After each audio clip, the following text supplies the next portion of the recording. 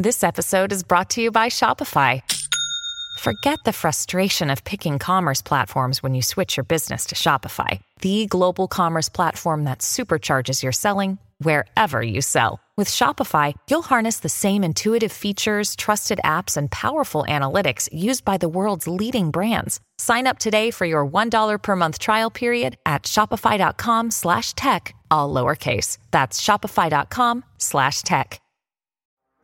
Hey, welcome. Yesterday I got called Uncle Fester. You people are mean to Tommy Lauren. Be nice to Tommy Lauren. What's wrong with you people?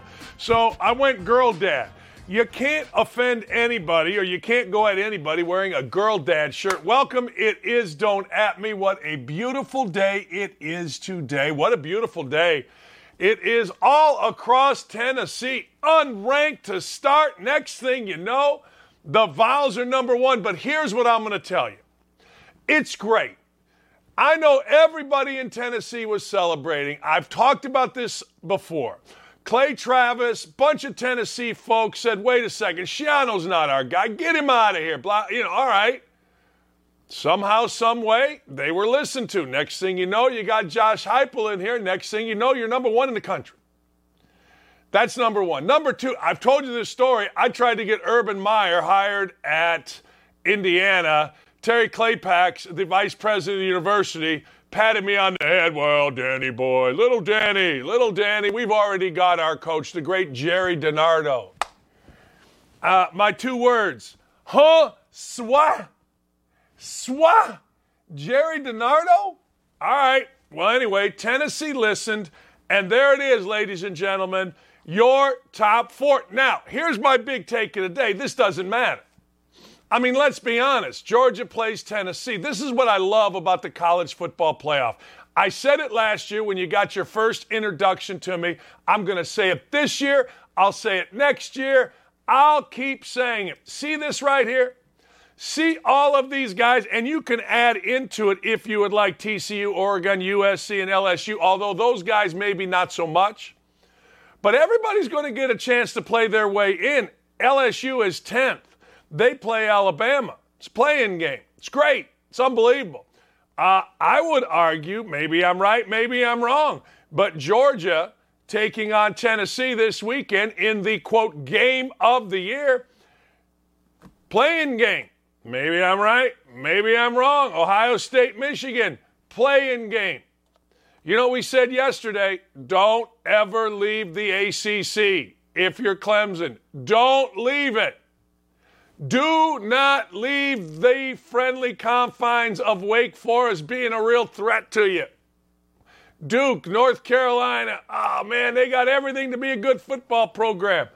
Remember when that guy was at Duke, the quarterback coach to the Stars, to the Manning? Yeah, well, he didn't do nothing. Yeah, well, Cutcliffe. Yeah, he didn't do nothing. It's Duke football.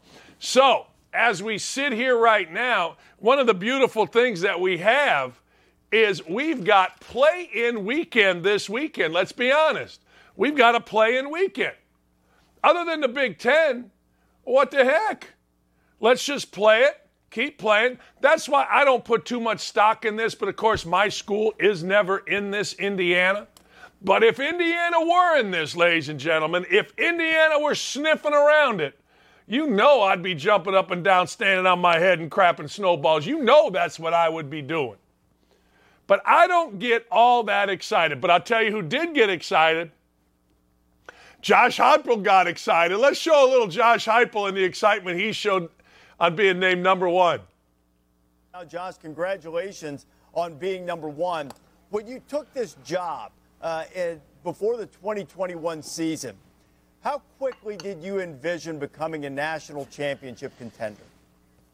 Yeah, I don't know that we placed a time frame on it. I think that's one of the things that actually had our players buy into what we're doing. We never set a ceiling. Obviously, our guys' habits have allowed us to play really consistently here in the early part of the season. There's long ways to go. We obviously got a huge test this week in Athens, Georgia. But I love competing with this team every Saturday. That's a good answer. When we're talking college football, I got to get my Bear Bryant hat on. I don't know why I wouldn't. I got girl dad and Bear Bryant. But Heupel's right. Look, here's the deal. When you're coaching, this is what happens. You want everything the same every week. You want to get into a bubble. You want to get into like a sheath around you, like a film around you, and you never want to break outside of that. Yesterday, though, it broke outside, and that's all great, but now you got to get everybody back because, let's be honest, this matters big time. This matters big time in recruiting. This matters big time to players. This matters big time in showing players, where you could be. The bar is really high. However, it all goes away very quickly with a couple of losses. Last year we saw it with Michigan State, did we not? Kenneth Walker III was rolling. Mel Tucker was all the rage. Next thing you know, they couldn't get out of their own way. They got beat. They were out. Adios, and no one's talking about them anymore. And as a coach, that's all you're thinking about. I've told this story a million times. I became the interim head coach at Indiana, 2008. We didn't practice. We had all this stuff we're dealing with. We go to Northwestern. We win the game. Northwestern's by my hometown. My dad, everybody's there. They're like, Dan, they're so excited. I'm like, yeah, okay, great, but I got a game Tuesday.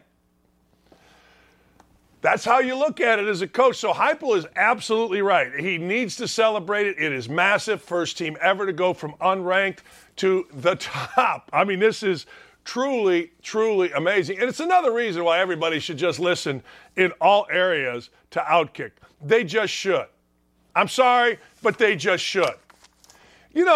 One of the things, we're going to talk to a couple folks here, and it's going to be a great show. Shaun Alexander, did you know the Freshman of the Year in college football is the Shaun Alexander Award?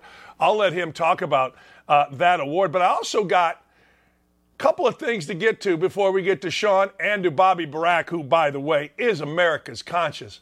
My Colts, how are you tanking? Are teams tanking?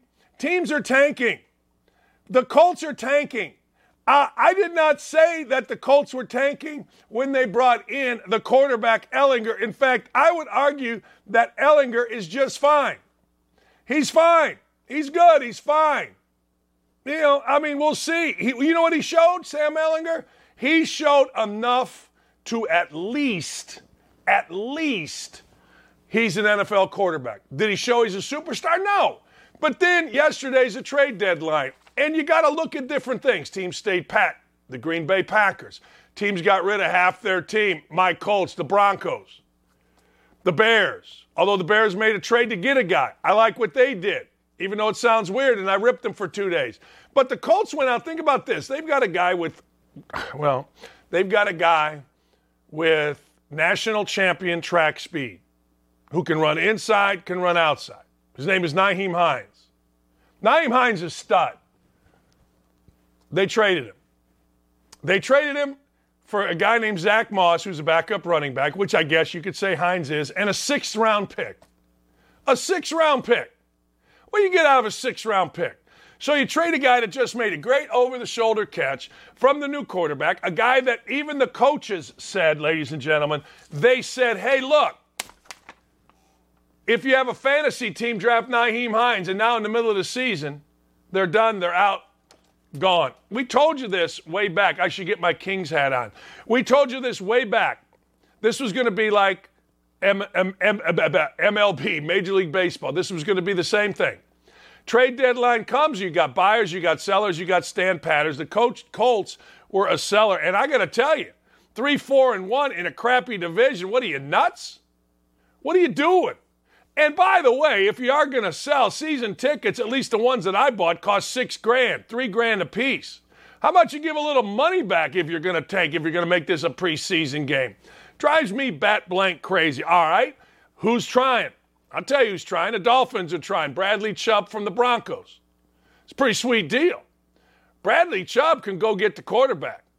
How about this? All right, now you got a 1st-round pick. Chase Edmonds and a 5th-round pick. Now that's a deal.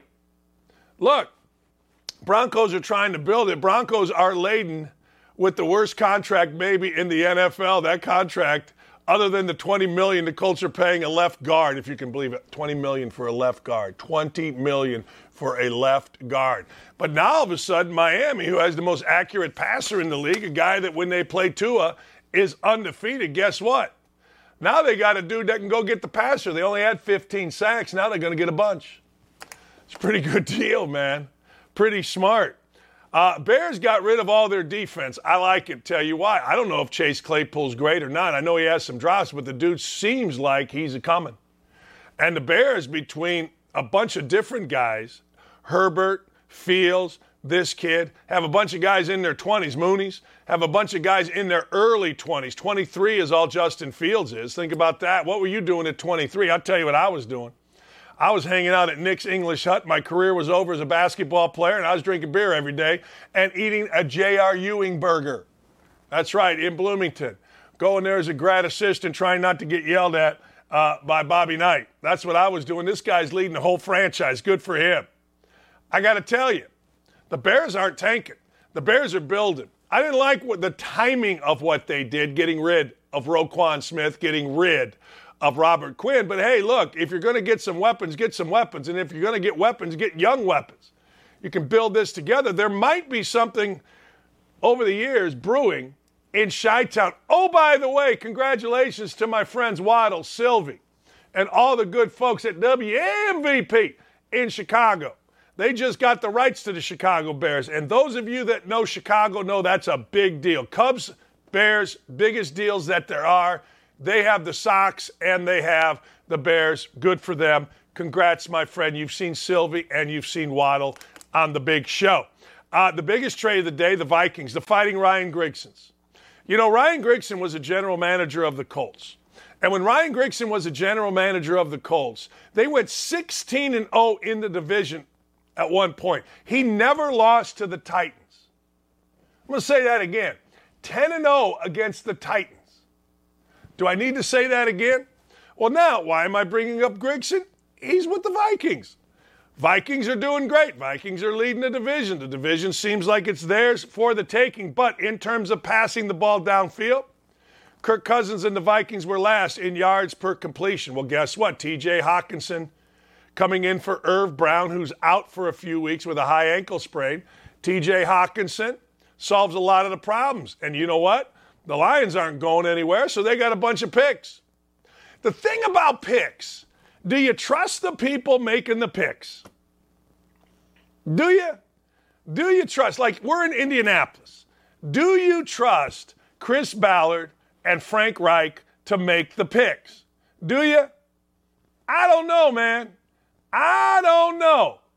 You know, at some point, do you trust the people with the freaking Lions to make the picks?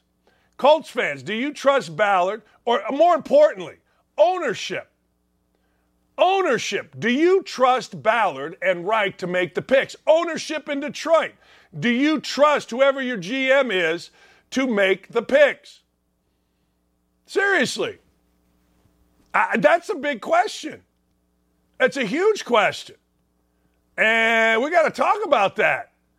Because, look, players get held accountable. Players get held accountable all the time. Hey, look, I'm not playing him. He fumbled. We don't trust him.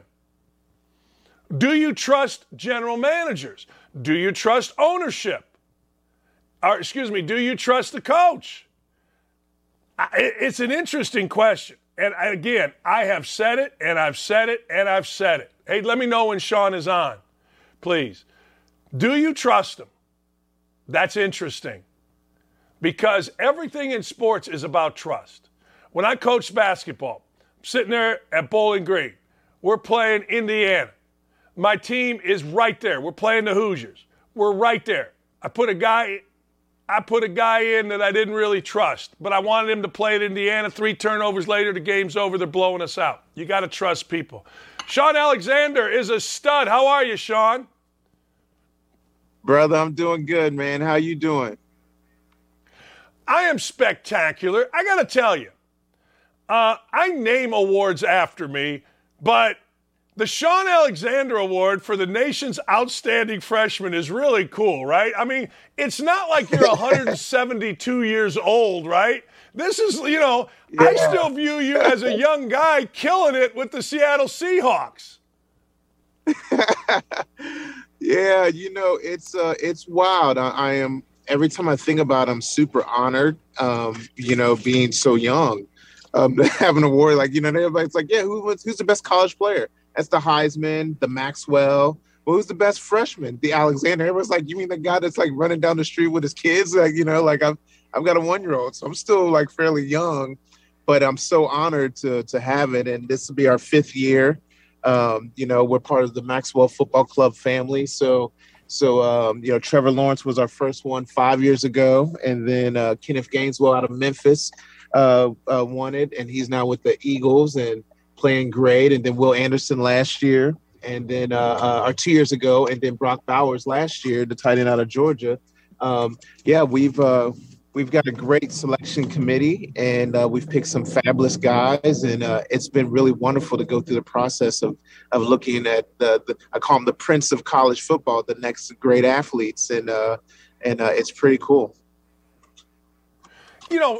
When you came in, you burst on the scene at Alabama, and it was insane, like how good you were, and then how good you became in the NFL. I feel like now. We're kind of used to freshmen having a major impact. Back in the day, freshmen had to redshirt a year. Now these dudes, you mentioned Trevor Lawrence and a couple other, these dudes are just ready to go like you were. Yeah, it's football's just changed a little bit in that. I believe guys study film way more in high school now, and coaches are now coaching a similar way to kind of get them pro ready. And so guys come in to college. A lot of guys have the opportunity to come in and be pretty well off. I think the way guys train, I had no idea what a sprint coach was. I got a sprint coach right after my senior year at Bama.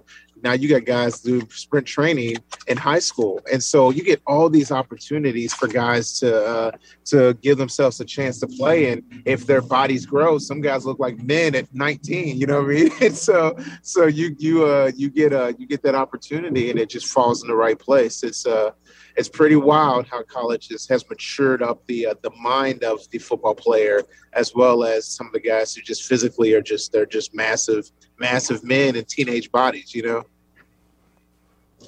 Shaun, I want to get into a couple things. First, congratulations on going into the Seattle Seahawks Ring of Honor. What's that mean to you? And while we're talking Seahawks, what do you think so far of Geno Smith and the work done there? Oh, man. So the Ring of Honor was just special. I mean, to be honored in that kind of way, coming, especially, Mike Holmgren was my coach. He was the super young, brilliant guy up under Bill Walsh that helped call the plays for the 49ers and Joe Montana. You know what I mean? Then he has Steve Young. Then he goes to Green Bay, becomes a head coach, has Brett Favre. And then to come to Seattle and change some of his offense. They're not slinging around. They're giving it to 37 in the backfield, 20, 30 times a game.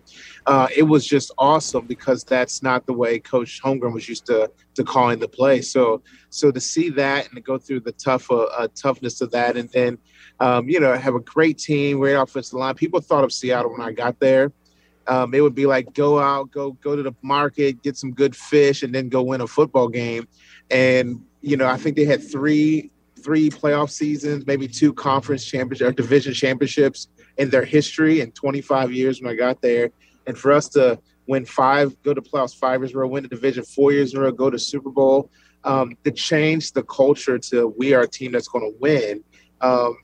It's just been awesome. And so to be put in the Ring of Honor with some of the other greats, Walter Jones, Steve Largent, he's Mr. Seahawk, Cortez Kennedy won the defense. He was the Aaron Donald of the 90s. You know what I mean? It's just pretty special. Shaun, you learned from Cortez Kennedy. I was reading about you. You've learned. You were smart enough to pay attention to some older guys, Hall of Famers like Cortez Kennedy, Ricky Waters, and that spilled over into your work in the community. And I got to tell you, I do some work in the Indianapolis community, but I feel bad, man. The stuff you do is just nonstop and fantastic.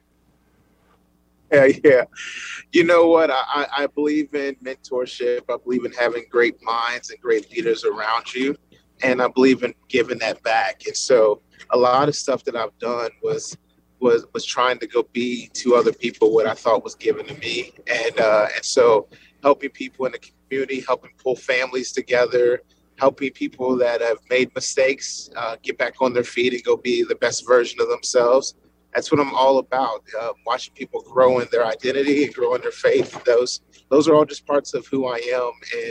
And it's been really a great joy to see that trickle into other people's lives. Yeah, I mean, you're mentoring kids, you're homeschooling kids. I mean, the money you're giving, the organizations you're starting. Man, was this always inside you? Like, was this, as a kid, a lot of us as kids, we looked up to athletes. So when we became somebody others are looking up to, it's just natural to give back. Was that how it was for you? It was. And my mom, my parents were divorced at a young age. I think I was 10 or 11 years old. And, just the idea of family because of aunts and uncles and cousins. I always desired to create family in every situation. And then I just believe, like, if family's around, usually greatness shows up out of somebody. Like, somebody gets to become the greatest version of themselves with people that really love them being them. And so that's been a lot of it, and then my mom, she was the big mama of the neighborhood. Everybody got a big mama of the neighborhood. And so that was my mom. And so seeing her try to pull people together, still always encouraging people. I wanted that kind of life. And so that's what I sought after. When you got 11 kids going on right now, that's why we're doing this, because you're involved. I mean, what's a day in your life like? Well, you got to have some great priorities, and everybody has to be willing to bend their schedules just a little bit. So we create great structure, but we make everything, as I would say, I look on my marker board and I draw the schedule out for the day, for the week, but I put in an erasable marker. So you can definitely see it. And you also know that if we need to, we can rub off the thing and shift it around a little bit. But it has to be like that with so many people. And so, this morning I got up and there's a young man that's in the college that's close to our house. And we sat around and we were talking about marriage. And then I grabbed my two oldest sons. We drove and dropped one of them off to practice. And then while he's at practice, the other one, I went and got some breakfast. And then we drove back and scooped them back up. And then I'm jumping on here on the car with you, Al. And so it's just a lot of structure, a lot of very intentionality in everything that you do. And then we know if we got to shift the plans, that it's okay to have to shift plans. It's okay to say, yeah, we can't do that. That's just all a part of it. Hey, tomorrow, back to the award, the Shaun Alexander Award. Tomorrow the finalists are going to be announced, are they not? Yeah, we're actually announcing the semifinalists. So it's the top 14 guys. I call them the fabulous 14. Yeah, the semifinals. And at Alabama, we were part of the class that only got 14 scholarships. And so I called the Fab 14 in honor of those 14 guys that were on scholarship with me. And so November, we always pick out the Fab 14, and these are the 14 semifinalists for the Freshman Player of the Year. It's always, of course, because it honors my class. It also honors the LSU game where I had that great freshman game where we jump on the scenes, and it's really cool because we've got another talented group of guys. We always try to base the award around four characteristics. Number one is talent. Their talent just jumps off the page. Number two, we call them legends. That's what the NFL calls a player that played in the NFL. We call them legends. So we think that there is an NFL quality about them. Number three is character. We watch them and we think, you know what? I'm too young, like we said, for you to be a knucklehead. Or as Coach Williams, my running back, Coach Alabama, says, I can't have a donkey named after me. You know what I mean? So we really try to get to know the guy well enough. Like we say, none of us were angels and saints, but we can't. We try to have a guy of good character. And then number four, we call him the ambassador. An ambassador is somebody that speaks on behalf of someone else. So I always just look at the school and I just ask them, hey, would this guy be a great representation of your school? Top to bottom, for the rest of y'all rest of this kid's life, would you say this is an ambassador of, Alabama? That's Will Anderson. Of Georgia, that's Brock Bowers. Of Clemson, that's Trevor Lawrence. Of Memphis, that's Kenneth Gainswell. So when we know that they can say yes, that this is a kid that's an ambassador, those four things together help us pick the award. And I feel like we've been 4 for 4 so far. 291 yards, the game that Shaun is talking about, 4 touchdowns. First carry, 17-yard touchdown. Oh, okay. Second carry, 73-yard touchdown. Not bad. Hey, by the way, when Alabama loses a game, it's like national news now. Like people rushing, they're throwing goalposts. I tell you what, man, what a great thing to be a part of, the history, tradition of Alabama, and be a massive part of it. One of the all-time greats. Yeah, it's so special to be an Alabama alum. It's special to know that I was one of the people that was part of the sewing fabric of the back end of the 90s. You know, the SEC championship that we won, beating Florida Gators twice. When that was when those Steve Spurrier Gators. You know what I mean? That's when they had a 6-year winning streak at home, and we go in there and we just shatter that. And all we used to always say to each other, you know what? We got to make it where people just hate playing against Alabama, and they just hate Alabama. Why? Because we're always going to be the elite team that's got a lot of class, and just so proud of what Nick Saban's done. You know, people always talk about us paying him so well. He's worth every cent. and just the guys, the work ethic the guys have. Like, you know, I was just talking with some of the Bama guys, Trent Richardson and Bo Scarborough last night about the LSU game and how special that game is. But the guys, we all know, you're not going to retire a jersey at Alabama. You're going to carry on the torch. And that's a part of it where it's not about just you by yourself. It's about, can you pass on this torch that's been going on a century that says we will be the best university, the best football school in the country, year in, year out. I will be one of the best running backs. I will be one of the best linemen. I'll be one of the best DBs. I'll be one of the best linebackers. Can you carry that kind of pressure? Can you carry that kind of weight? And we get guys that say yes, and it gets to become pretty wonderful. See, I think that's awesome. I played basketball at Indiana for Bob Knight, and it's exactly the same thing. We were not going to retire jerseys, but when you wore, like I wore Isaiah Thomas's jersey right after him, and I felt like, man, I better get going here. You know what I mean? I mean, you're wearing number 11. That's right, Zeke, man. You know, I understand.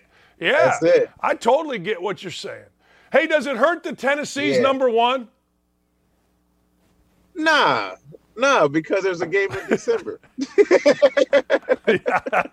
know, that's the great thing about football. You know, we know that a team can beat us by 3 because we miss a 50-yard field goal, and they're going to rip down their goalpost.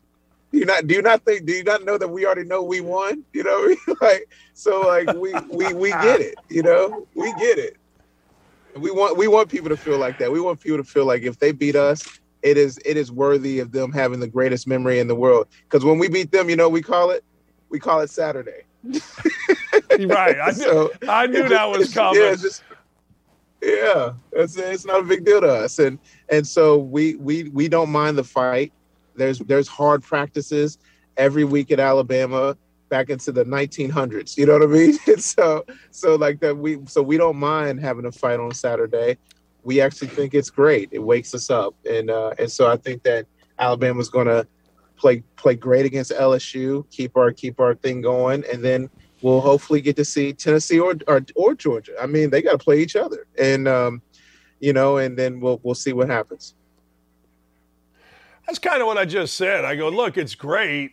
But let's be honest, right? I mean, it's going to play itself out. So whatever you did to this point is wonderful, get you there. But it's all going to play itself out, and Bama will have a chance. Shaun, it's great talking to you, man. Really, really fun researching, getting to know about your history, what you're doing in the community, and the Shaun Alexander Award. Hope you'll come back. Thank you, Shaun.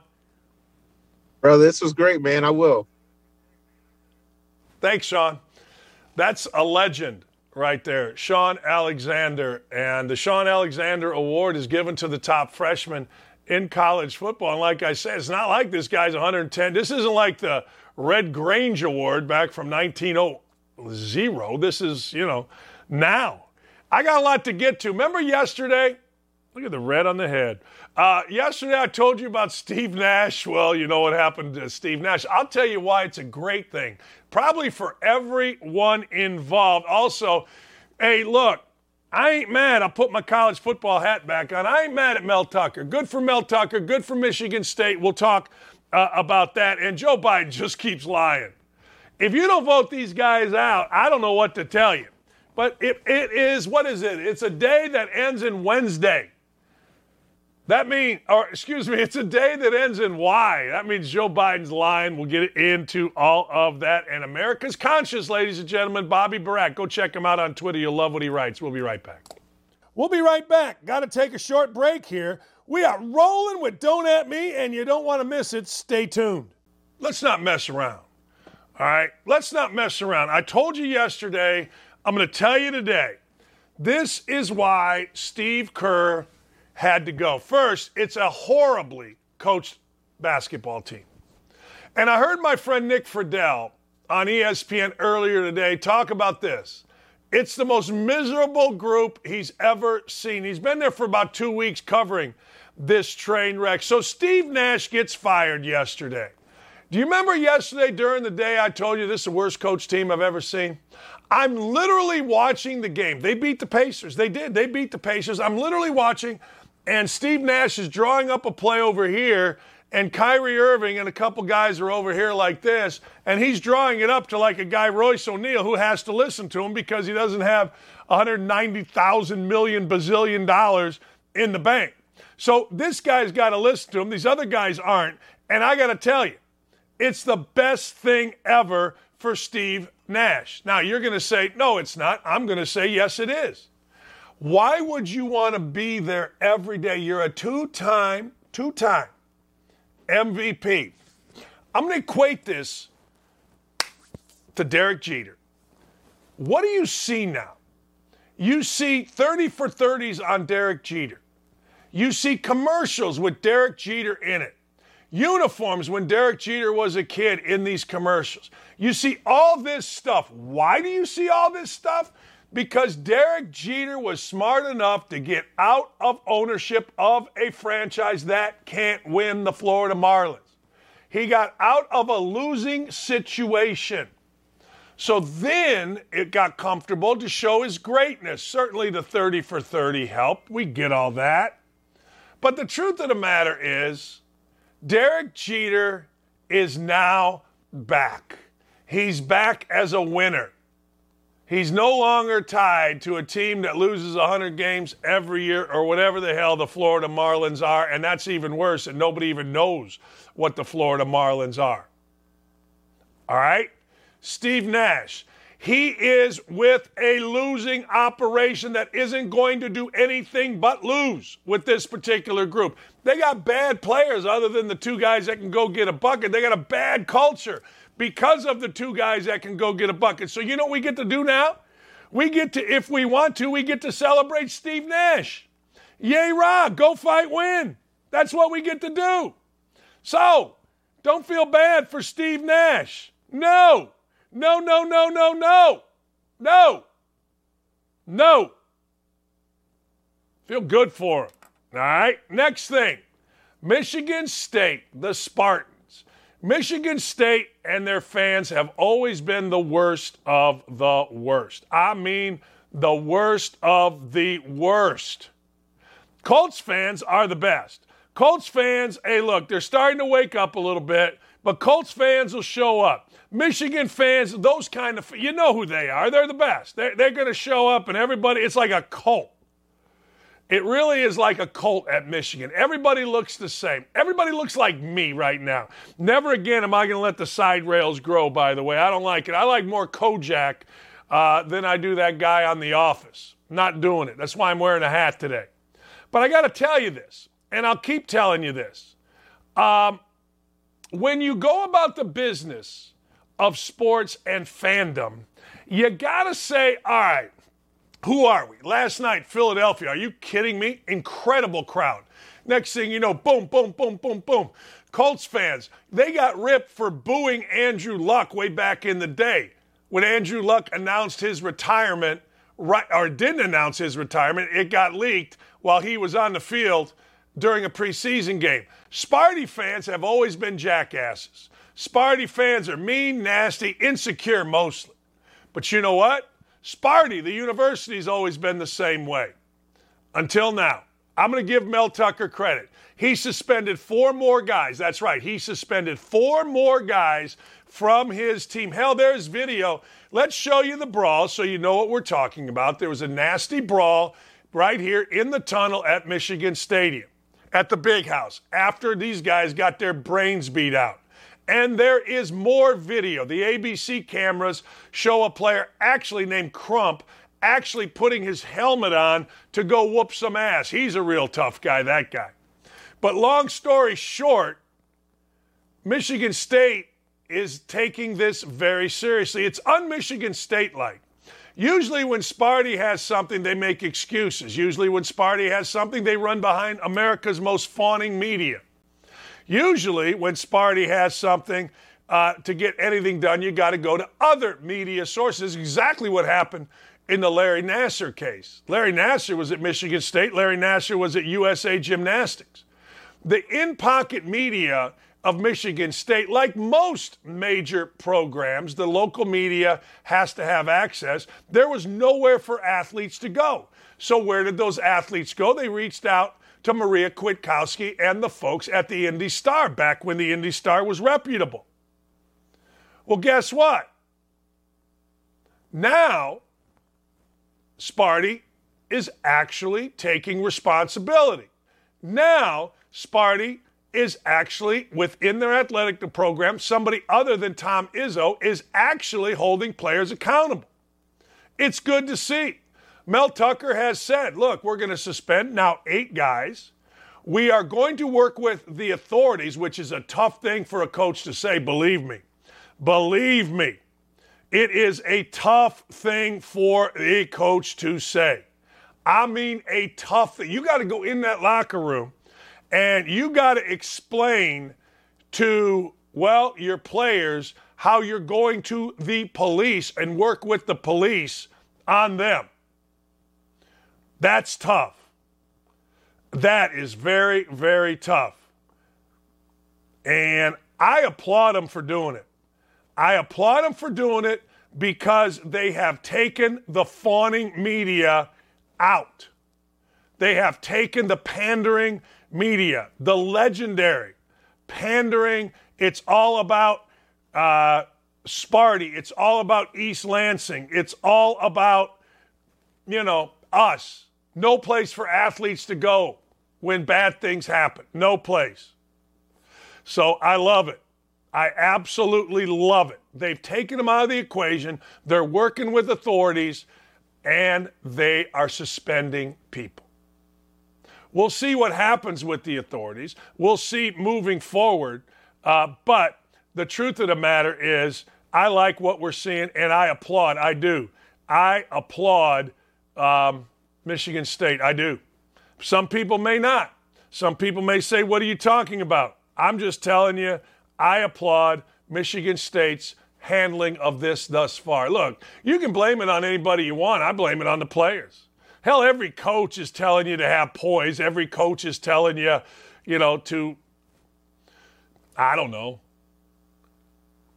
telling you to what? Hey, don't hit people. Don't put on your helmet. Don't swing your helmet. You know what I mean?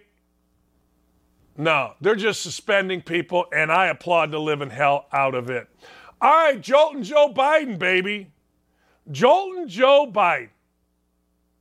If it's a day ending in Y, you know what Joltin' Joe Biden does? He lies. Let's talk about it. If it's a day ending in Y, Joe Biden lies. I don't know if that sounds very good, but I like it. Joltin' Joe Biden.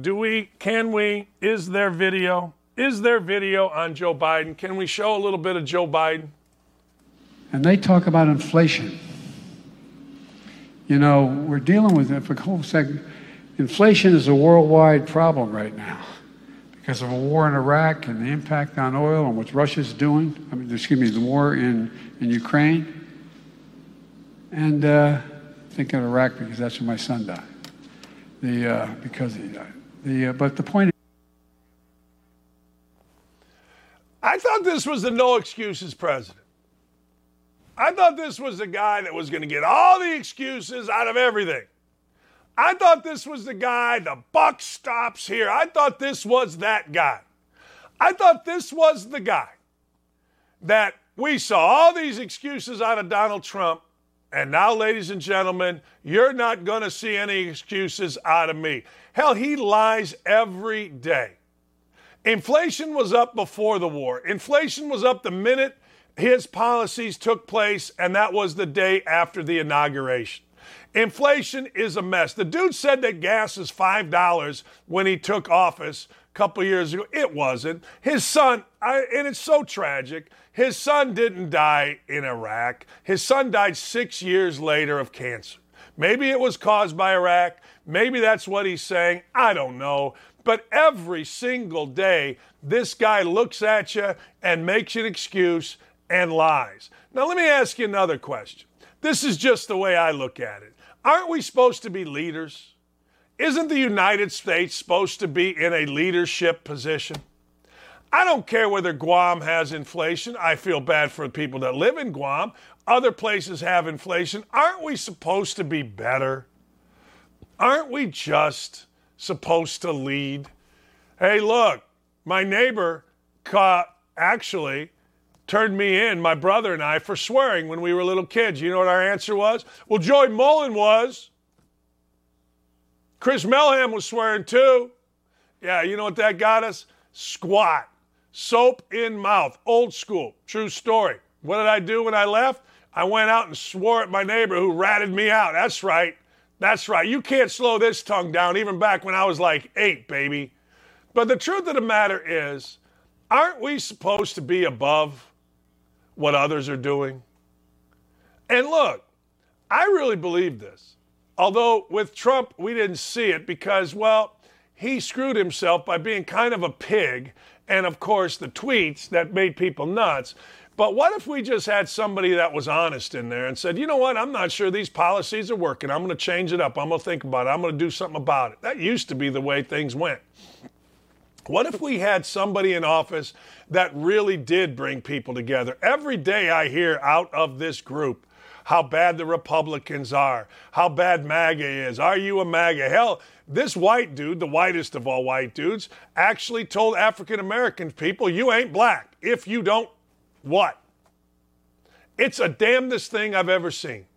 It really is. There can't be a single person out there. But today there'll be more lies. These aren't missteps. Well, here's one from the White House. From the White House, seniors are getting the biggest increase, listen to this, in their Social Security checks in 10 years through President Biden's leadership. Okay. Well, one of the things that Elon Musk has added was a little bit of fact checking. Here's the fact check. SSA Social Security, .gov/history/1972. Listen to this. Seniors receive a large Social Security benefit increase due to the annual cost of living adjustment, which is based on the inflation rate. President Nixon in 1972 signed into law automatic benefit adjustments tied to the Consumer Price Index. I mean, this is actually from the White House. This is where the lies emanate from. So we have a fact check. It's called the Community Notes feature. And Elon Musk said the goal, I'm reading from here, our goal is to make Twitter the most accurate source of information on earth without regard to political affiliation. It's truly amazing how these guys, and I'm not saying Trump didn't. I mean, if that's your answer, then God bless you. If your answer is, well, Trump, then I got nothing for you, but he ain't the president, hasn't been for 2 years. My well, Trump is gas prices were down, market was up, economy was booming, people had jobs. The minority wage was higher than it's ever been. Shut up. That's what I say. But anyway, he's not the president. But every day, we are going to lie about this. Hell, yesterday, my man Biden said that he talked to the guy that invented insulin. The guy that invented insulin died in 2014. The guy that invented insulin, he never spoke with. Actually, he died way before that. Look, if any of your friends are still pulling for this guy, just ignore him. There's no sense in arguing. There's none. I mean, what are you going to argue about? You got a crazy person. All right. Here's the deal. I want to go back to Adam Silver. Adam Silver's a coward. Adam Silver is a pandering coward. I was talking to my brother yesterday. My brother married a Jewish gal. My brother's children, my nephews and nieces, are raised Jewish. I said this the other day. Adam Silver has refused, absolutely refused, to do anything relative to the NBA, Kyrie Irving promoting. And Kyrie Irving can say he didn't, but he did. He has done nothing when it came to the anti-Semitic promotion that Kyrie Irving did. Now, imagine if this was somebody, a white guy, talking about the African-American community. This is why I say Silver is a coward. Silver would jump up and down, stand on his head, and crap snowballs and lose his mind absolutely every minute of every day to pander to his players, which is fine with me. Make a racist comment? You should be. Make an anti-Semitic comment? You should be out of there. There's no reason for Kyrie Irving to be on the court playing right now. He needs to be done. He needs to be educated. He needs to be suspended. And players need to speak up. See, Reggie Miller came out on TNT and talked about all the greatness of past players standing up. And while you can disagree with their stance, see LeBron James, it's hard to argue. You know, going way back, guys like Lou Alcindor, a.k.a. Kareem Abdul-Jabbar, stood up. You can talk about Colin Kaepernick, you can talk about all these guys, but, hey, look, Lou Alcindor and others stood up. Going back to Michigan State, back in the early 70s, there was some racial tensions within their program. Players stood up. They said, we ain't playing. See, but nobody wants to stand up to anti-Semitism. People only want to stand up, at least NBA people, Adam Silver, when it comes to the African-American community, and they should. But there's nothing right with what Kyrie Irving did. There's absolutely nothing, no way, impossible to defend. But yet nothing. There's no way to defend violence in the workplace like what Draymond Green did, but nothing. There's no way to defend Ime Udoka.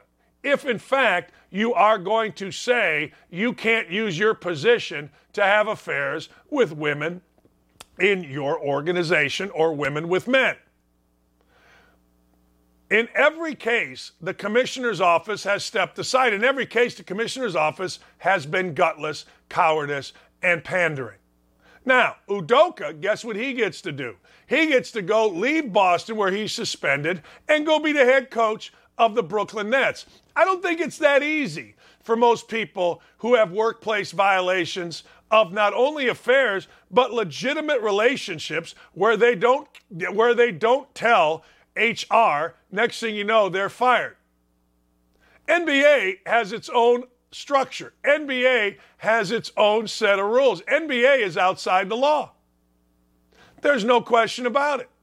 The NBA does not operate the way your workplace does, the way my workplace does. Hell, I told you this. The other day, I went to a workplace. They told us not to start emails with guys. They said, folks, it's more inclusive. I'm down with that. I've been using folks for forever. That's all right. I'm cool with that. But I got to tell you, that's fine. But that ain't punching somebody in the workplace. That ain't stooping somebody in the workplace. It ain't. But man, the NBA operates outside. So this is why I say, and you can get mad, glad, angry, or sad at me. But the truth of the matter is, if I'm Robert Sarver and I'm the owner of the freaking Phoenix Suns, and you got some things that I wrote in an email, while horribly egregious, I ain't selling. I'm learning. I'm going to learn. I'm going to educate myself. I'm going to make amends. But I ain't selling. Because I've seen the NBA doesn't really care. Yeah, they can target the easy guy. They can target the middle-aged old white guy. That's easy. But if I'm Robert Sarver, I'm standing up. It may be hard. What are they going to do? Write an article about you? Who cares? Oh, my God, did you see that article? Has anybody ever died from an article? Maybe weak-minded guys. I don't know. But you get an article, you're like, so what? Who cares? I got to tell you, it's amazing to me. It really is. The NBA, they ain't for anybody but the NBA. They don't care about women. They don't care about workplace violence. They don't care about the Jewish community. Hell, a lot of the owners are Jewish. What did Charles Barkley say? I think the NBA dropped the ball. I think Adam should have suspended him. You're not going to take my $40 million and insult my religion. You know what the NBA is afraid of? Oh, man, you're racist. Adam Silver, you're racist. That's the biggest fear of guys like Adam Silver. Because Adam Silver has made his mark, what's the right word? Pandering to a media, pandering to players, allowing workplace violence, allowing relationships that are inappropriate in the workplace. Now allowing a player to take $40 million and be an anti-Semite, or at very least promote anti-Semitism behaviors, movies, whatever the hell. And it ain't right. It ain't right at all. I'm sorry. It ain't right. Hebrews to Negroes, Wake Up Black America had all kinds of different anti-Semitic tropes, whatever the hell a trope is. And Kyrie Irving's promoting it. And nothing's being done other than to pay him his $40 freaking million. Guy knocks out another guy in the workplace, not while they're going after a rebound. Premeditated, walked up on, not a thing done. Not a thing done. Emi Udoka, whoever the hell this guy is, slinging it around, stooping everything in its wake. Married, not married. Not a thing done. NBA don't care. I'm done with the NBA.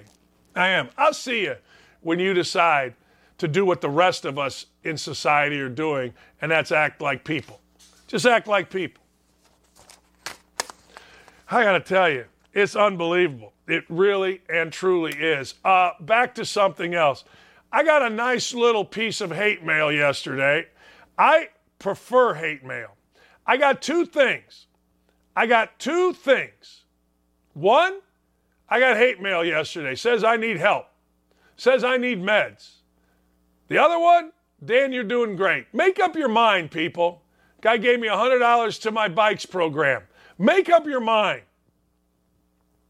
Please, do I need meds? Am I a disgrace? Am I sick? Or am I doing a great job and you want to give me $100 for my bike program? I prefer you give me $100 to my bike program. All right, last thing before we go to break. The great Chris Felica chimes in. Dan, every AFC team on the fence of the playoffs should be asking themselves, are we really beating the Bills and or the Chiefs? The answer is likely no. All such organizations should be making moves for their long-term benefit, whatever those are. See, I disagree with that. I think that goes against everything that football stands for.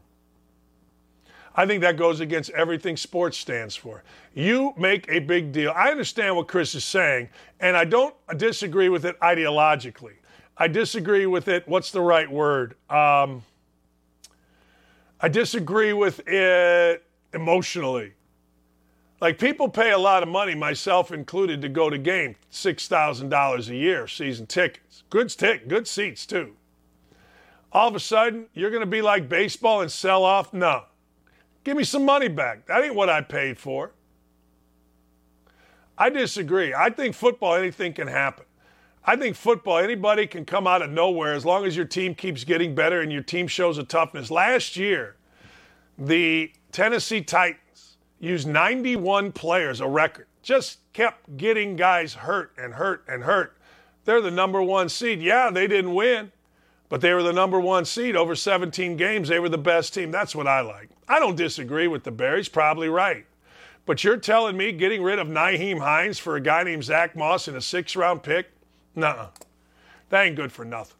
6th-round pick, great. Tom Brady was a 6th-round pick, great. Sam Ehlinger was a 6th-round pick, great. Okay. I don't like it. I told you it was coming. I said it was coming. I told you it was going to be like baseball. I told you everybody was going to start doing this, and I don't like being right. I'm right so often, I just don't like being right. America's Conscience, Bobby Burack next. You want to hear Bobby. We're going off. Hey, by the way, I won a little more money last night on DraftKings. No joke. I did. Go to Outkick.com/bet. I took a little parlay. You're not going to believe this, but Maction helped me out. I got the Ball State Cardinals and the Philadelphia Phillies. I did in a parlay. Won a couple $100. I'm on a roll here. It's incredible. Go to Outkick.com/bet. Go to my Twitter handle @DanDockich. I swear to you, all of a sudden you're going to be like, damn, I'm making money because I've started to wise up. We'll be right back. Man, I'm fired up. Sack the hell up and don't go anywhere. Don't at me. We'll be right back after this. This is a side note, and maybe I'll talk about it at the big ending, but I'm tired of Matthew Perry, the guy from Friends. Not Matthew Berry. I like Matthew Berry. Matthew Perry, the guy from Friends, seems like a little bitch to me. I've had enough. Like, writing books, talking crap. I just don't like it. Anyway, but I do like writers, particularly this one. America's Conscious, ladies and gentlemen, the great Bobby Burack. Hey, you're having an article coming out right now, or coming out as soon as maybe you get off of this, about Elon Musk taking over Twitter and its effect on the left and the right. Yeah, I'm hoping to have it out here around 11 noon. Sometimes the writing process slows me down. I feel like as I write more, the slower I get. So there's that. But I find this story fascinating because, Dan, there's always been this argument that Twitter's not real life, and that's backed up by some data that says only about 23% of American adults are active on Twitter. So what that says is Twitter directly affects about 20% of the country. However, I argue Twitter indirectly affects nearly everybody, because what Twitter has become is what I would say the target audience of most major U.S. institutions, from the media to entertainment to at least one side of the political aisle, certainly from Hollywood and academia. And those are institutions and industries that affect everybody. Twitter is the default editor of the corporate press, so it's influencing the media that all we consume. So I think by and large, Twitter is indirectly affecting all of us. And for so long, Twitter has been rigged to one side. They've done that through censorship, a top secret algorithm that Elon Musk vows to open up and be transparent about. Now, look, Elon Musk is not going to give the opposition an edge, but what he is doing is evening the playing field. I think we're going to see the reaction to a lot of topics change, and the public conversation is going to tilt more towards the middle because the influence Twitter has had and the imbalance that has existed for so long. How long do you think this takes? What do you see? And there's a fact-checking deal now, which I think is pretty cool. And Elon Musk has said he wants to be the most honest source of information, regardless of political affiliation. How long does this take? What's the time frame? Well, I think we'll see it pretty quickly, just as far as people being more open about their opinions. There was a study last August that 64% of American users were afraid of giving their honest political opinion because of backlash or cancel culture or ambushes or pile-ons. I think we're going to see right away people be more open about opinions that they weren't sharing before. And what that does is it shows corporate and business and political leaders that there is another side. So what happened before is most of these issues were split 50-50, but on Twitter, it was a lot of times 80-20 or 90-10. So that convinced influencers that one side was the consensus, that there wasn't a divide on a lot of these issues, and that one side was correct and one side was devious and racist and transphobic. And you're going to see that even out now and really influence, I think, the direction of some of these brands. When Musk came in and you saw all those guys leaving, all of a sudden he's getting ready. And look, I don't feel bad for those Twitter executives. I mean, hell, they got big-time golden parachutes. And I looked at those guys and I thought to myself, yeah, I could see, maybe it's unfair, I could see a left lean here. Had Twitter always been this way? Do you have any sense of the history here on all this? Yeah, it's an interesting question because I think Jack Dorsey, the former CEO, made a lot of mistakes, but I think he was honestly a fair man, and I think he wanted to make Twitter a better place. I think Twitter, like a lot of tech companies and stuff. Look, they live in a bubble. I think a lot of the executives reside in Silicon Valley, New York, Los Angeles. They hang out with rich celebrities and influencers and Ivy League educated entrepreneurs from Yale, Harvard. I think that really, causes you to have a closed mind and brainwashes you to a certain ideology and worldview, and just, I think a reluctance and intolerance of other views. So I think Twitter really showed its leanings during President Trump's reign, particularly after 2020, and most prevalently during COVID. Twitter had suspended and banned and suppressed people who just pointed out accurate assumptions about the COVID pandemic. I think the biggest one was Alex Berenson. He was a skeptic of mRNA vaccines. He pretty much just said that they're not going to be as effective as the government states, and they suspended him for that. We find out this last summer, the Biden administration pressured Twitter to do that. Twitter held direct meetings with Biden officials once a month to sort of ease what they would say COVID misinformation, but really what they did was they eased critics of the White House. So the White House turned Twitter and Facebook into what I would say not a private industry, but an agent of the government. Yeah, and that's scary as hell, right? When the government's controlling the information. Right. So what the First Amendment really means, not that to preach to anybody, is that the government, the White House, and the presidential administration, they cannot suppress critics on account of the First Amendment. They can't say, they can't punish you for criticizing them or making fun of them. Well, what they have done now is found a loophole and use big tech to do the dirty work for them, right? So when when the White House tells Facebook, take down a parody account of Dr. Fauci, and Facebook does it, that is something the First Amendment tried to protect, the government saying, hey, you can't make fun of us. So on behalf of these tech companies, particularly Twitter, the government has been able to censor public opinion. I find that extremely dangerous in a bigger story than the vast majority of conversations the public has. Hey, Bobby, interesting stuff out of the NBA. There's a lot. Matt Gaetz responded. This whole Kyrie, Matt Gaetz, Joe Tsai.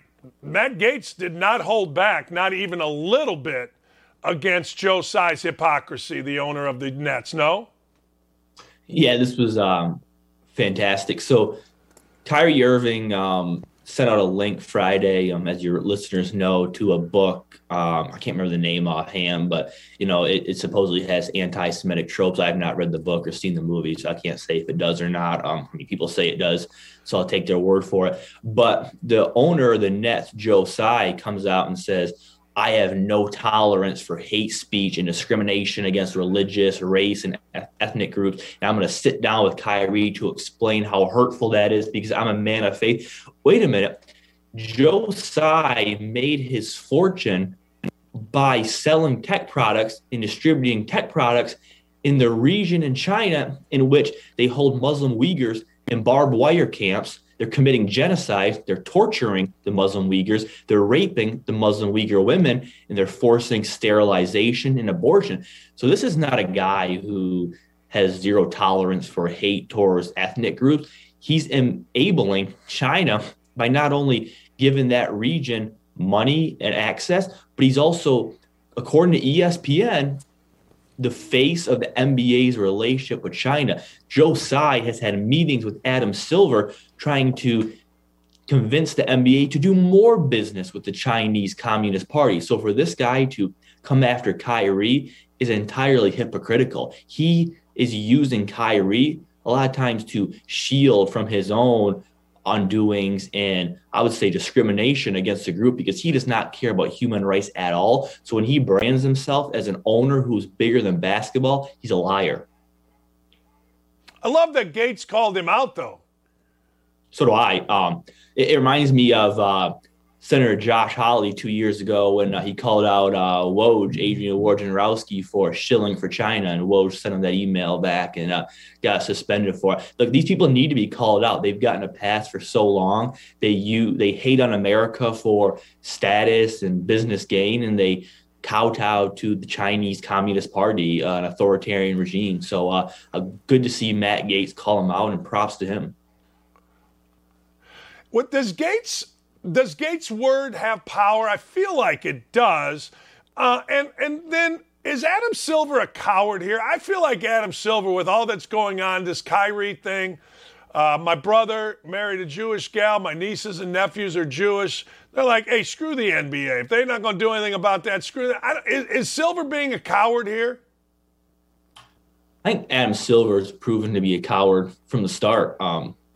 Start of his reign. I mean, we saw in 2020 he said that he put Black Lives Matter on the court, and he said that this was bigger than basketball, then it hurt the ratings. And in January of the next year, he's like, well, I'm going to take it off here. I think this guy, like a lot of corporate leaders, are spineless who just react to public pressure and do whatever protects him. I don't think he has much merit in what he says. I don't think he's a principled person. I think he wants to make a lot of money to stay in power, and power often requires cowardice, and you're seeing that with him really for the past, I would say, 4 or 5 years.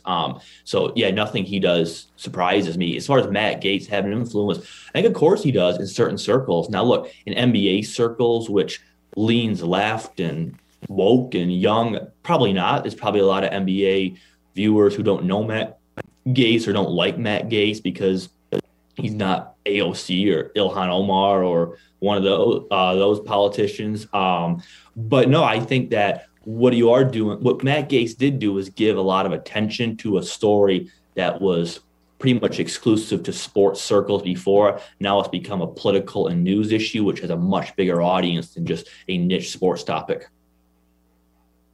I agree. Hey, what do you think about, going back to Twitter, what do you think about the $8 a month? Yeah, I don't know what to make of this. So anybody can just get verified for $8 a month. Doesn't that defeat the purpose of being verified? Like I thought at one point being verified was cool. Like, hey, I have a blue check, you don't. If anybody can just buy it, doesn't really seem all that cool or sought after. I don't think I'll pay $8 a month. I mean, I don't care if I have a blue check or not. I mean, if someone doesn't believe I'm authentic, I don't know. I don't know that it's really worth $8 a month. Now, there is something he said about reducing ads. I do think ads that bombard you can be very inconvenient. So I think some users might prefer that. But if any Smo Joe can get a blue check and act like they're powerful, I think that's a mistake. Although I will say this, Elon Musk, when he took over Twitter, previous management did such a bad job in so many areas, including free speech and censorship and creating an open marketplace. But chief among their issues was they failed to monetize the hundreds of millions of users on Twitter. Twitter's never made nearly the money they should, especially compared to Facebook, TikTok, Google, and the other tech services. So he is smart in the sense of trying to rely less on advertisers and try to monetize this massive community of users that so far has not been a simple process. We got some celebrities wanting out. Who gives a rat's ass? Don't let the door hit you in the ass is how I look at it. Yeah, I saw some Grey's Anatomy writer saying that, I find Elon Musk cringe, so I'm going to delete my account immediately. How do you like that, Elon Musk? Stephen King, brilliant author, actually have quite a few of his books back there. He says that he might leave Twitter immediately and Twitter should pay him to stay on. So Stephen King, not sure what type of impact he's supposed to have. But yeah, this is these celebrities being so naive and entitled, thinking that their mere presence matters. Nobody important is threatening to leave. It's all kind of, I would say, B-list celebrities and people no one really cares about other than certain fringe groups. I find that to be a pretty funny story and also pretty unimpactful. I don't think Twitter or Elon Musk particularly cares if some Grammy-winning rap artist or rock artist decides to spend more time on TikTok. Yeah, it's like, I'm moving to Canada. Trump wins, I'm moving to Canada. Yeah, pull this, it plays Jingle Bells. You ain't moving nowhere. Stop it. Right. That's exactly what it is.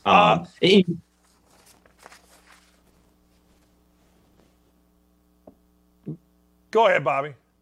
No, I said, you saw the same thing a couple weeks ago. People are like, if Twitter doesn't banish Kanye West immediately, we're never going to be back on there. Well, Kanye West's account presumably seems to be activated again, and those people haven't left. So I don't think their word carries too much weight. I don't think he even believes them anyways. What ultimately, before I let you go, what ultimately is going to happen here with Twitter? Is the $44 billion going to be a good deal for Musk? I feel like he's a guy that doesn't make bad deals. I understand he's trying to save humanity. Is ultimately the $8 or whatever they settle at going to be a massive money maker? What ultimately happens? Yeah, I mean, that goes back to, I think, the point we had in your discussion is that Twitter has never been easily monetizable, that despite whatever 300 million users, it's not nearly as profitable as other social media services. Now, that's in part is it is comparably smaller than Facebook. It's quite a bit smaller, but it still has not made the money it should.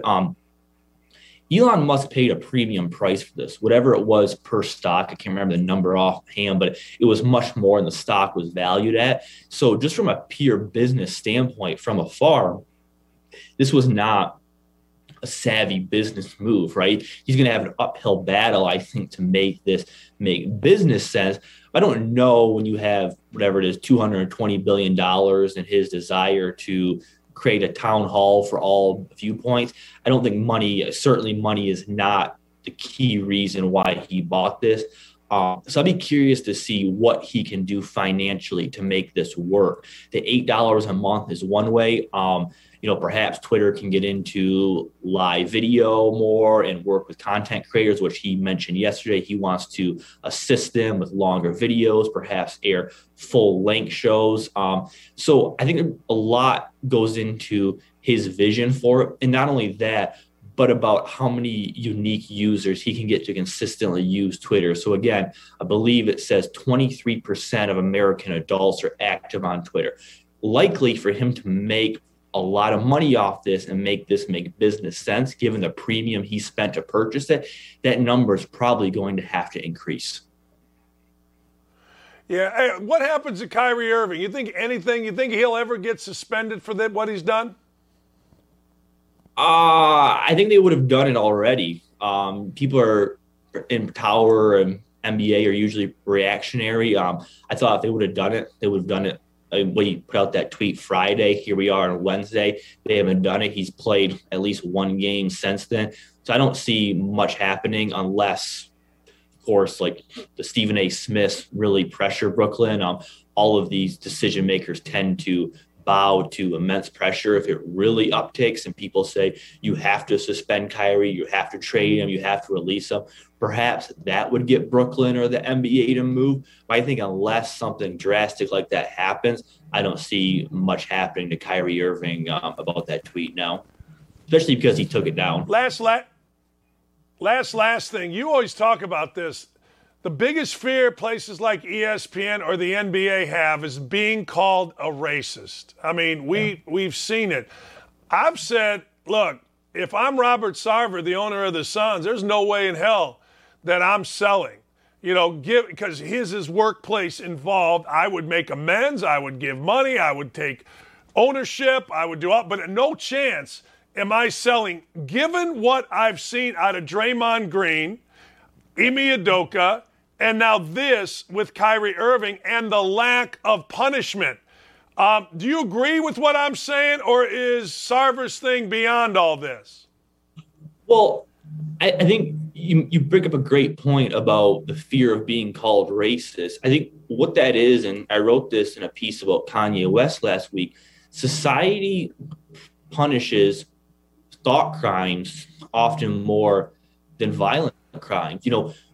Say what you want about Kyrie Irving, there is more of an uproar over his comments than Draymond Green punching a teammate. Right. There is more uproar over Kyrie Irving's comments than when Aaron Donald swung a helmet and started hitting people in the face. There's more outrage over Kanye West tweets about Jewish people and what he calls a Jewish cabal than rappers who rape people and are pedophiles. So that, to me, is emblematic of such a backward society where these we treat athletes and entertainers as thought leaders, first of all, they're not. Then we hold them so accountable with their thoughts, but their actions, their physical actions, we dismiss as, oh, they're having a bad moment. So no, in my opinion, Robert Sarver shouldn't sell. And I also think if we're going to excuse Draymond Green, which most of the media seems to have, I believe that is a much more concerning development than what Kyrie Irving tweeted on some Friday night. I agree. It used to be actions speak louder than words. Now it's just actions. That's all right. Words and tweets matter more. It is backwards. It is. I mean, I'm not saying that both aren't wrong. I'm just saying that, damn, getting away with actions used to be a bad thing. Actions bad. Words, The hot shot talent agent, the biggest in the country, Ari Emanuel, who runs William Morris Endeavor, WME, he's calling on Apple and Spotify to remove Kanye West's backlog of music. He wants them to remove his 2005 jingles from the internet. But he's not calling on the rappers who murdered people, who raped people, and committed serious violent crimes. Why is he pressuring them over Kanye, but not those other performers?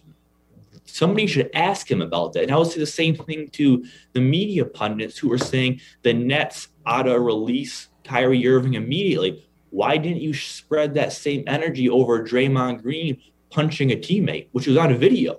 Those are questions that should be asked, but they're not.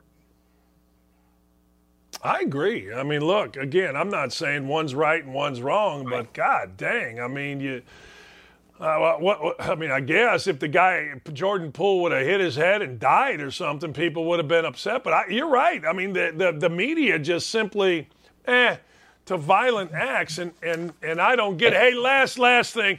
You've been all over this. You have been all over the fact that this particular administration, the Biden administration, and the lying and the I was going to say bullshit, but you said this: America's culture is satire. Our president talks to dead people. Camilla's fighting racism with racist equity. The word woman is in dispute.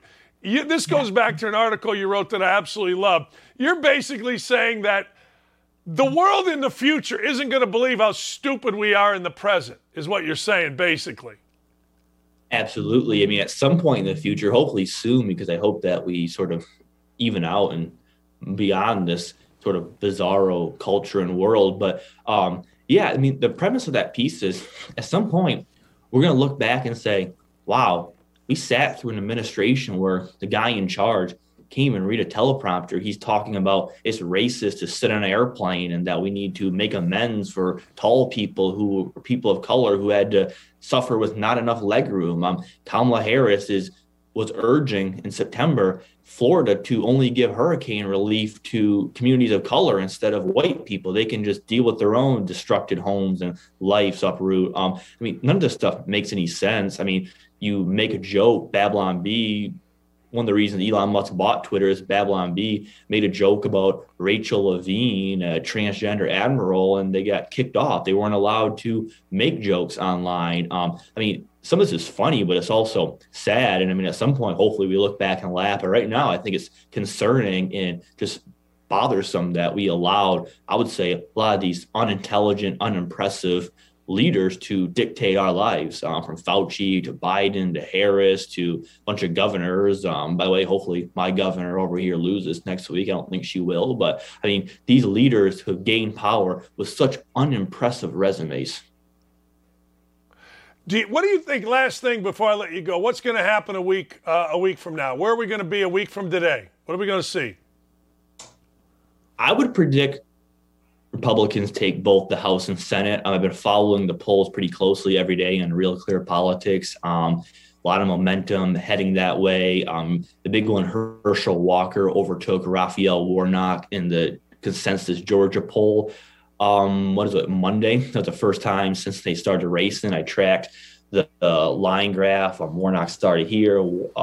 Walker was down here, and now Walker is slightly ahead of him. So I think that's the key race, at least nationally. A lot of people are going to be watching who takes the Georgia Senate. I think the House, I'm pretty confident to say Republicans are going to win the House. Senate, I would say semi-confident, but not going to go as far as say that's a done deal. I do think Fetterman, though, is done. I can't imagine he overcomes his past 2 weeks, which I think just make him look like he's incapable of leading. I don't see him pulling away at all. I would predict Dr. Oz to beat him in that race. What about governors? Yeah, I mean, I have a lot of attention here in Michigan over Whitmer, Tudor Dixon. Fortunately, it looks like Whitmer is got a little bit of a lead. It was double digits around August. Now it's down to about 6-7, depending on the poll. But it does seem like Whitmer is at least the heavy favorite to hold on to the Michigan gubernatorial position. But we've seen upsets before. It's going to be interesting. Bobby, thank you, my friend. You're great. Thanks for your stuff. Thanks for the time. Awesome.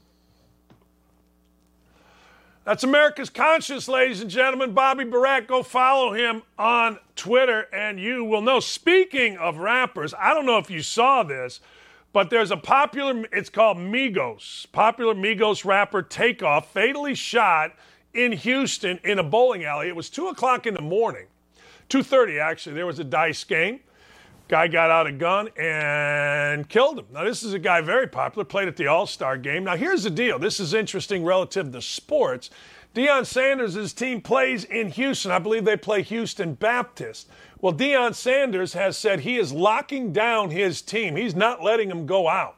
If their families want to see him, you got to go see him at the hotel, and I applaud him for that. You got to be careful in this day and age, and I always locked my players down, probably wrongfully. Coach Knight always locked us down, and I'm like, look, we're on a business trip. I will argue with people, though, that say nothing good happens after midnight. In this case, obviously it didn't, but a lot of people don't go out until midnight. But honest to God, Jason Whitlock said it, and he said it very poignantly. Rap has a murder problem. Too many young people dead too soon. All right, when we come back, I got What the Hell Wednesday and a big take for you at the end. We'll be right back. That's it. I got to take a break. We'll be right back with more on Don't At Me across the Outkick Network. You know, old guys always say, yeah, that guy's like that because he hadn't had his ass beat. No one's ever beat his ass. I'll give you a prime example of a guy that old guys would say, yeah, he never got his ass beat. Look at this Starbucks guy whining about his workday.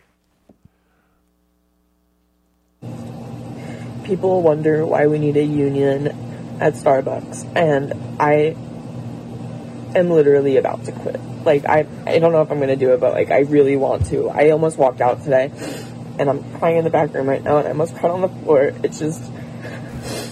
I'm like a full-time student. I get scheduled for 25 hours a week, and on weekends they schedule me the entire day, open to close. I'm on the schedule for 8.5 hours, both Saturday and Sunday. I'm like 3.5 hours into my shift. There's so many customers, and we have 4 people on the floor all day. Only 5 people were put on the schedule, and somebody had to call out. And there are 4 people running the whole store, and there's so many customers, and there's possibly scheduled 5 people. We only have 13 people employed at this store, and there's so many customers.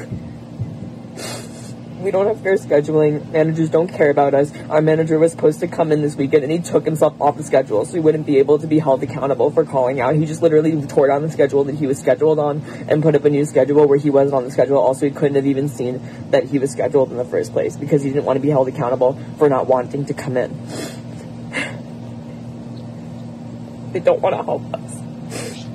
We need a union because this can't happen. This can't happen. We need fair scheduling.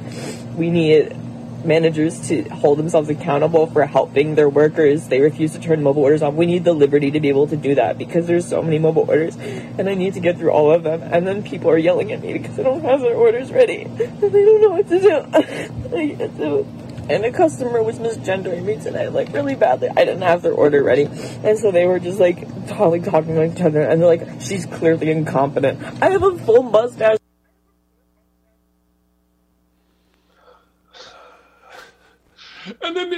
And then they were yelling at me because, well, shut up and work better.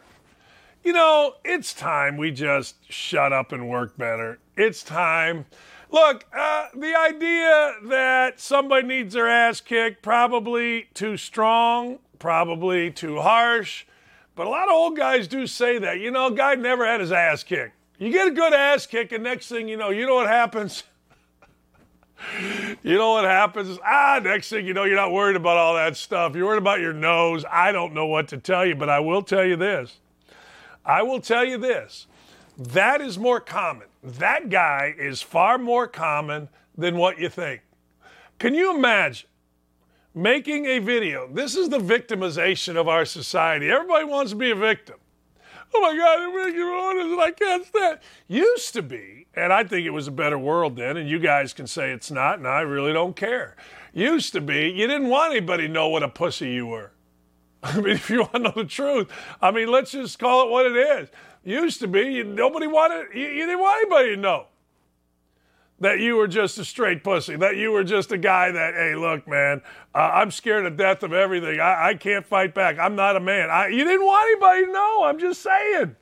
Now you want everybody to know. Now you want everybody to know that, they were yelling at me in my order and I don't know what to do, but everything was bad and oh my God, what am I going to do? Oh my God, it's terrible. Shut up. Walk like a freaking man. Now that's toxic masculinity. So what?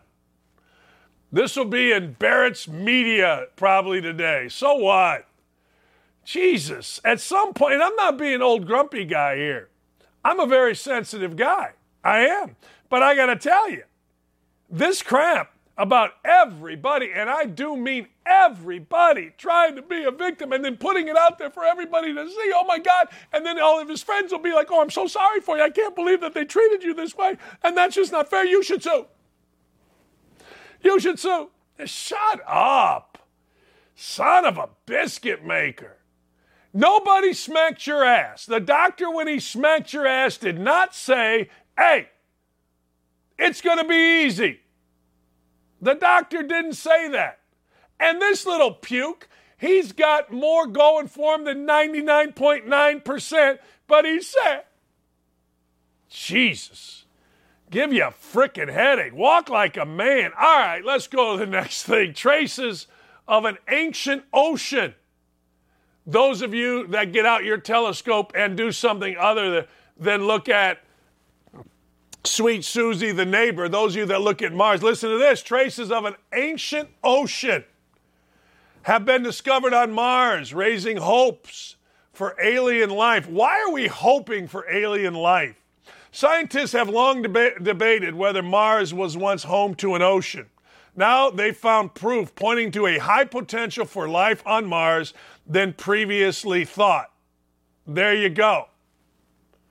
There's Mars for you. They found clear evidence of a 3.5 billion-year-old shoreline around 900 meters thick, which covered thousands of square kilometers. Now, it doesn't say it is, it says high potential. These things are complicated. All right, these things are really complicated. But I ain't mad about it. But I don't know why we want aliens. I don't know why we want, other people. Maybe you're just talking about plants growing. But, hey, raising hopes for alien life. Hey, I got enough problem with people. I got enough problem with Slappy Johnny here crying over his coffee. Now we got aliens coming down. I don't need it in my life. I know. Maybe you all do. My wife believes we're going to have White Walkers, Dawn of the Dead. If you watch Game of Thrones, you know what I'm talking about. She thinks wars are going to be fought by robots, which I agree with. We're going to have White Walkers walking around, dead people. We're going to have all kind of stuff. You know what I believe in? I believe in sitting on my ass at the end of the day, drinking a little bit of Glenlivet and watching the game. I keep life simple, people. Son of a biscuit maker.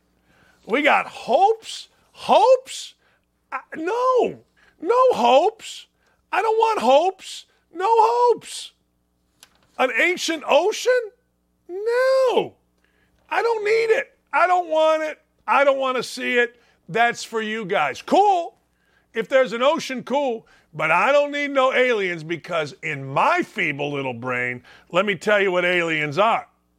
Those little guys that come down and they get you. That's always my thing. They get you. All right, you ready? Here's the deal. 122 hearses, a parade of hearses, broke a World's Guinness Book of Records. A trade expo for the funeral industry in South Africa broke an unusual record, ladies and gentlemen. They went with we have video of this. Do we have video or a picture? Maybe we have a picture. I don't know. Look at this. Hearses. It looks like race cars. They got cool hearses in South Africa. 123 hearses. One failed to start. It had technical problems.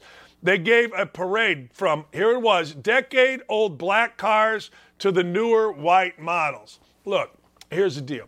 When I go, I want it to be in a freaking horse and buggy.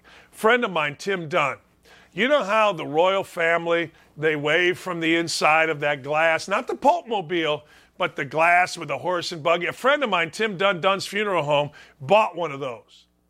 And he's got horses. It costs a fortune, but I don't care. I'm paying for funeral insurance.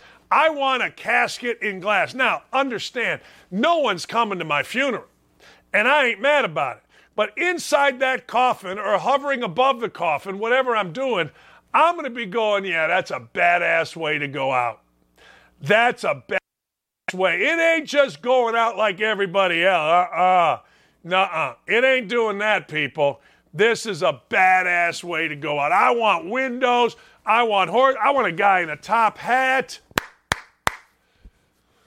Or I want a big black hearse. I don't want a white hearse. Too cool. I don't need it. I want people sad. I want people to be like, oh, what a great guy. I need sadness at my funeral. And then I'm paying for a party. True story. I'm paying for a party at my own funeral. I'm not mad at it. Nothing wrong with that. The hell.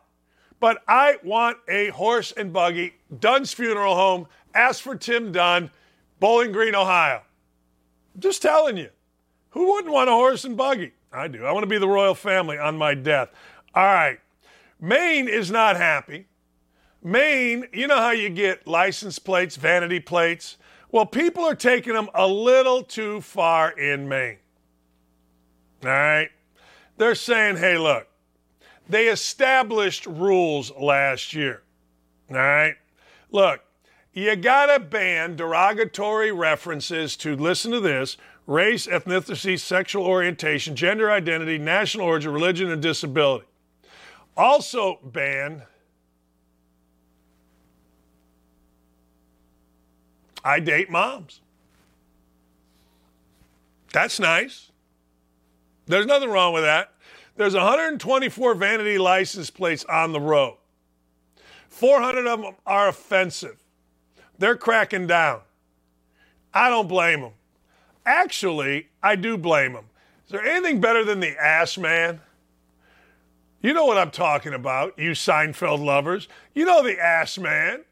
Cosmo Kramer got license plates that weren't his. A proctologist. Just so happened that he went to said proctologist, saw his boat in a picture on the wall. Ass man. We need more ass man license plates. I would go the other way when elected governor. It's going to happen in about 10 years. I would go the other way. I would say, all right, all license plate like I date moms, they got to be clever. Certainly they can't be racist or sexist or incite violence, but they got to be clever. I ain't mad at you if you're clever. But if you ain't clever, I don't want nothing to do with you. Nothing. This is bad. This is not good. I mean, don't do this. Allison Fluke Ekren, who led ISIS, a battalion of ISIS, gets 20 years in prison. Now, what are we doing? Why only 20? See, to me, I think they should be more. I think there should be more. I think this woman should get whatever. The problem is this. When you're leading an ISIS group, I don't know, seems like to me you ought to be gone for a long time. I mean, ISIS Kansas lady. Let's not lead ISIS groups. Let's not do that. Let's try to, I don't know, get rid of ISIS. I feel like ISIS was gone. I feel like I haven't heard the term ISIS in a long, long time. Now I'm hearing ISIS. I don't want to hear ISIS. She got 20 years in the slammer. Should get 20 more. Don't be ISIS lady. You ever see the videos of ISIS? And I'm being dead serious here. You see the things that they do, the horrific things that they do? It's not good. It isn't. It is not good. And the fact of the matter is, if you're going to be involved in ISIS and you're going to be in the United States, she was considered the empress of ISIS. She was training and leading an all-female ISIS unit. She doesn't look young enough to only get 20 years. She doesn't look young enough for that. She looks like she needs to be older. Like she needs to get 70 years. She looks like, what is she, 35, 40? She brainwashed people. She's 42. She brainwashed people. She pled guilty to terrorism. She admitted to leading the Kabita Nusaba, an all-female battalion that is built around 100 women and girls. As young as 10 years old, she was teaching girls how to use grenades, automatic weapons, suicide belts. See that picture of that lady there? This is a truly evil woman. This is a truly ate-up woman with evil intentions. She needs to be gone forever. Just put her away. Seriously, just put her ass wherever the hell it is that none of us have to ever see her again. Ever. Never, ever. Let's just make sure that this don't happen and continue to squash this. It just makes good sense. Damn. ISIS lady in the United States. All right. Couple of things. When you go about the business of the World Series, couple of things come into play. I'm already tired of something. I'm already tired of, the bullpen is rested. Let me tell you something. Can I just tell you something? Screw the bullpen is rested. Everybody should be available every minute of every day. Well, you're going to hurt your arm. So what? You got a chance to win a World Series. Well, bullpens are important, I know. And if your guy's not rested, don't pitch him. Pitch the other guy. But that's all I heard. Well, they extended Suarez, so now the bullpen is fine. Look, stop it. It comes down to this. Can anybody get a timely hit? And, oh, by the way, Lance McCullers, I know I speak for me, and I speak, I think, for most of Houston. Balls coming in across the plate about this high, about 85, that don't do this, or don't do that, or don't do that, are going to get hit so far by this Phillies team that you're not going to be able to find them, and that's exactly what happened.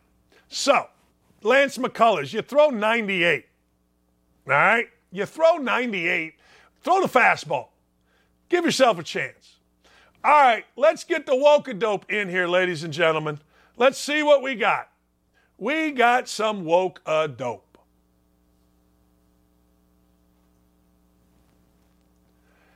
Yeah.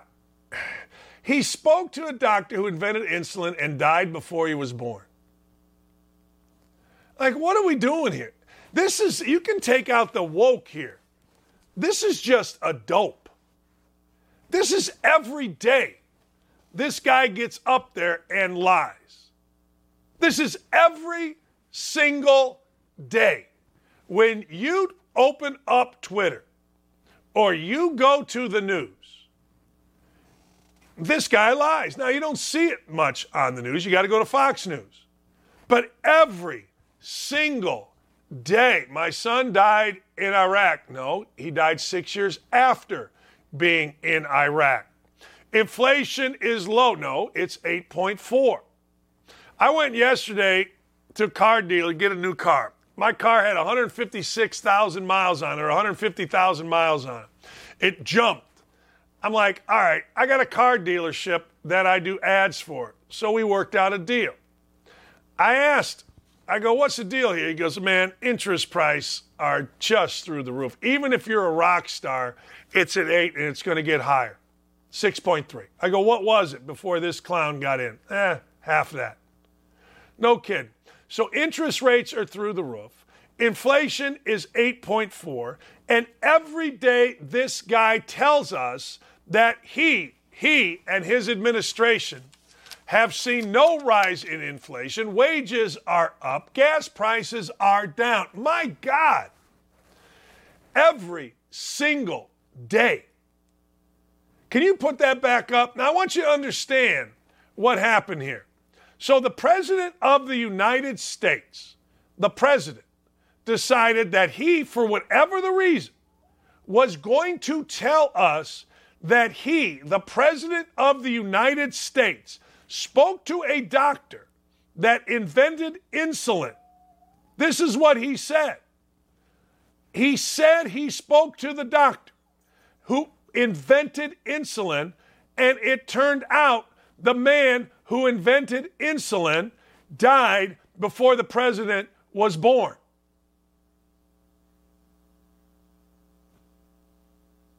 Why? Why? How many of you know someone with diabetes and needs insulin? Do you know how much it costs to make the insulin drug for diabetes? It was invented by a man who did not patent it because he wanted to make it available for everyone. I spoke to him, okay? It was never invented. It's a hormone produced in the body. It was discovered by Frederick Banting. Frederick Banting died at age 49, February 21st, 1941. Biden was born November 20th, 1942. We all have that friend that you're like, yeah, whatever he says, I ain't listening to. Gary Sheffield Jr. says, to be fair, Biden is practically dead. Well, he's true. He claims to have met a man that invented insulin. When insulin isn't invented, it's a hormone. And the guy died before Biden was born. This is the President of the United States. This is the person. When you listen to Biden, here's what you hear. You hear the same bullshit that politicians have been saying for years. That's why I actually liked when Trump was going off, because at least Trump would talk like people. At least Trump would talk like human beings. Ladies and gentlemen, I want you to know, I invented the question mark. I did. I invented the smirk. Ladies and gentlemen, I want you to know I talked to the man that invented baldness. Let me know today who you've spoken to that you obviously could never, ever have spoken to. And I will be interested in hearing from you, but this is where your voting is so important. Are we going to get stuck with this same old crap? And I'm going to say this every day. Is that what you want? You want to turn on a TV and look at a guy with black eyes going, that can't read a teleprompter, that can't walk across the street, that has the respect of nobody. Is that what you want in this country? That can't stop lying. That actually, if you go back in history to Joe Biden and his speeches, he's the most racist president we've ever had. Literally the most racist. And I'll never understand how you Democrats can stand behind him. I'll never understand how people impoverished in big cities can vote for another Democrat. I won't understand it, and I'll never understand it. You can explain it to me, and I'll laugh. But poor has stayed poor, and violent crime has stayed in the cities, and it continues to stay in the cities as we continue to have Democratic leadership. And I got to tell you, I'm not even a staunch Republican. I am a staunch pay-attentioner. I pay attention. I go, look at this. Basically, every major city in the country is run by a Democrat. And basically, every major city is, I don't know, has a problem. This just in. Dan Snyder, Forbes magazine has this. Listen to this. Dan Snyder has hired Bank of America to sell the Washington Commanders. Dan Snyder has retained the Bank of America. He is trying to sell the Washington Commanders. That just came out. Dan Snyder had a great day on Sunday. He went into Indianapolis and he beat the owner that criticized him. Only problem is that's just on the field. The problems for Daniel Snyder are long. And you got to give Jimmy Irsay a little bit of credit because Jimmy Irsay said something. He stood up. He said, we got to look at it. He was right. And now Daniel Snyder has apparently decided, hey, I'm going to sell. There you go. Good for the NFL. Good for us. You know what I care about? All I care about when I watch football is who the hell's winning and who the hell is losing. You know what I mean? That's it. I don't give a rat's about any of these guys' public policies other than if they're offending groups. I don't care about an owner. I don't care even about our own owner. I like to watch football. I don't care about all the commercials. You guys get up in arms about who's in commercials. I don't care about any of them. I just watch and I like. So Daniel Snyder, get the hell out. Get somebody in here that's an actual human being. I don't know if you know this. You know who Mattress Mac is?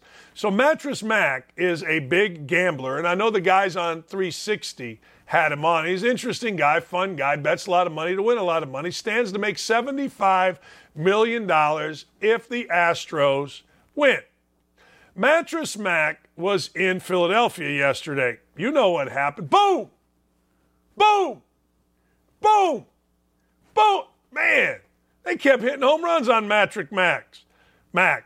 They kept hitting home runs on his team. Well, he's 71 years old. His name is Jim McInvagly, whatever. All right? Mattress Mac had to be held back by his girlfriend because, well, Mattress Mac's team got their ass beat in a city that lets you know when they beat your ass. They beat Mattress Mac's DuPage. They let him know, and Mattress Mac wasn't having it. He wanting to throw hands at 71. That's right. I support you. I got pillows over there. Dockage's 50 and over Fight Club. We're making it Dockage's 60 and over Fight Club now. That's right. Then it'll be 70 and older Fight Club. You damn right. You don't mess with Mattress Mac. But I'll tell you this. If I'm Mattress Mac, I'm not sure I'm showing up in Philly tonight. I don't need the aggravation. What do I tell you guys? Don't complicate winning. Don't complicate your life. Life is good for Mattress Mac. Hey, if you can bet that much money to win that much money, you know what that means? That means you got a lot of money. Doesn't it? So don't be fighting with people. Don't be throwing hands with people. Enjoy your scratch. Enjoy what you're doing. Have a good time, Mattress Mac. And hope like hell that the Astros beat the Phillies. Yeah, do that. But anyway, so my Colts are tanking. The Bears are building. The Broncos are taking. Miami thinks they're going to make a run. And the Packers did nothing for one of the whiniest guys on the face of the earth. That is Aaron Rodgers. What a day. I'll be back at it, noon to 3. I'll be talking about the fact that, hey, listen, Frank Reich decides that now he's going to be the offensive coordinator. We'll be talking to Jason Benetti. We'll be talking to a variety of people because, listen, I like talking. And I don't get enough just 2 hours here a day. But thanks to everybody, Ryan and Dylan and Corey and Aaron and everybody involved in this show. I cannot tell you how happy I am to be here. Be a girl dad today. I had a nice talk with my daughter yesterday. You can catch it all day right here at Outkick.com. Have a wonderful, wonderful afternoon, everybody.